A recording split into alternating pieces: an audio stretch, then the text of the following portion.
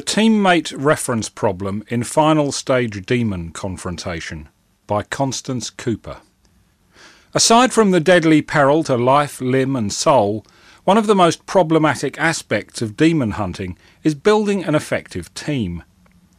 The frequent tragic vacancies are to be expected, of course, but many fail to recognise the other, more insidious difficulties, such as the one I'd like to explore today: the dilemma of names. Colleagues, ours is a uniquely demanding profession. In no other job do you endanger your co-worker's soul if you call out to him in the course of your duties. But since a demon has power over you once it knows your name, well-meant warnings such as "Buck, behind you!" can have tragic consequences. Still, coordinating a team action requires communication, and demon hunters have over the years developed a variety of strategies to deal with the problem. Sadly, as most of you are well aware, none are entirely successful. Some hunters use only nicknames within the team. However, studies have found that after a few years, these become as ingrained as real names, at least for demon purposes. Hellspawn, after all, do not need legal names, but only those which provoke a soul-deep identification in their owners. The technique of nicknames you hate has been only partly effective in curbing such identification, and produces as a side effect a woeful decline in team morale.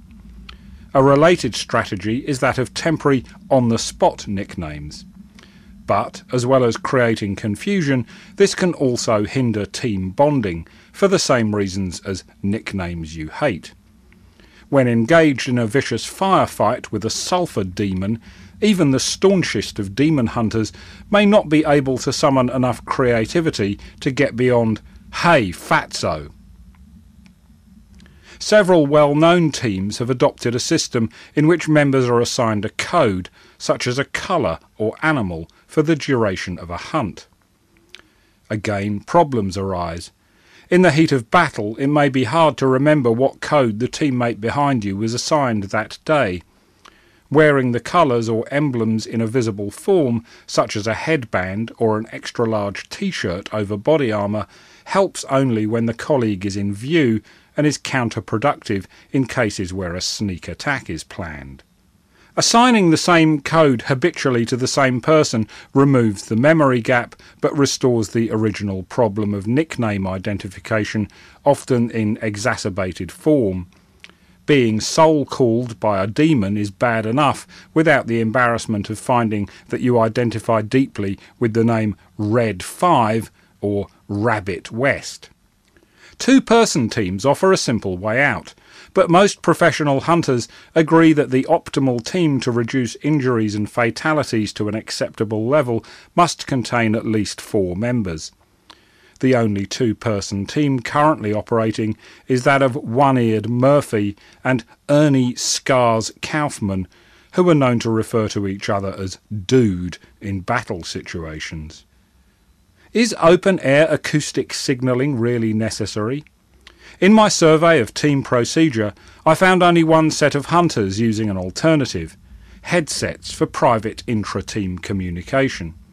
Their leader confessed that in most operations, radio contact is damped completely by the demon's rage emissions. More rarely, as in the case of an ether demon, transmissions are picked up easily by the infernal being itself.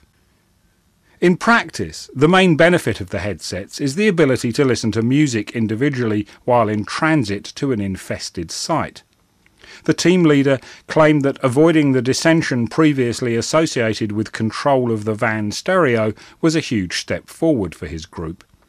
He opined that the improvement in harmony among team members has more than compensated for the increased fatalities among those who unfortunately choose to listen to music during combat. A true cost-benefit analysis falls outside the scope of this talk, but it seems clear that private electronic communication is not the answer to the teammate reference problem. I'd like to draw your attention to an intriguing trend which I uncovered in the course of my interviews and extensive obituary research. I refer to the phenomenon of name overriding between demons and hunters. These rare but fortunate circumstances, in which the hunter happens to have the same name as the demon, result in a nearly 65% demon extirpation rate due to demon despair when the hunter's name is vocalised. Name overriding has increased markedly in the current human generation, possibly due to the resurgent popularity of the obscure biblical names also favoured by demons. Sadly, we cannot expect this trend to continue. Forensic augury on the remains of a demon nest recently revealed demon larvae and juveniles carrying the names of Dolores, Irma and Wendell, indicating that the demon world has begun to recognise and respond to this threat. In conclusion then, the name usage problem during demon confrontation continues to confound researchers and vex surviving professionals in the field. Unfortunately, the strongest recommendation I can offer at this time is to avoid using names whenever possible. The demon hunter should ideally cultivate this habit in all areas of his life until it becomes a reflex. I see we have a few minutes for questions before the next talk.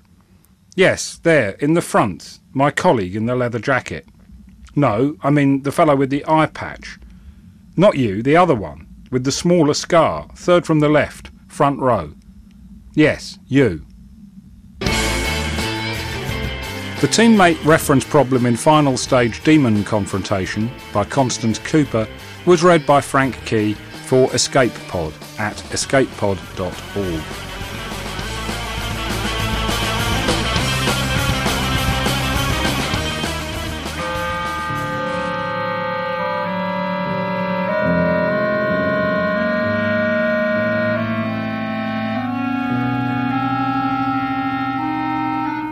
Here's a short list of topics which have been addressed in recent months on the radio programme Hooting Yard on the Air.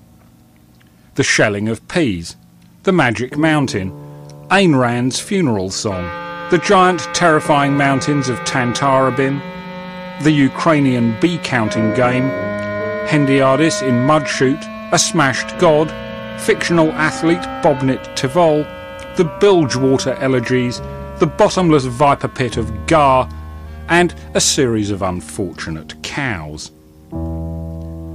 Hooting Yard on the Air, written and presented by Frank Key, can be heard live on Resonance 104.4 FM at 4 o'clock on Wednesday afternoons and is repeated at 8:30 on Saturday mornings. Pod people can obtain podcasts of past shows from the Resonance website.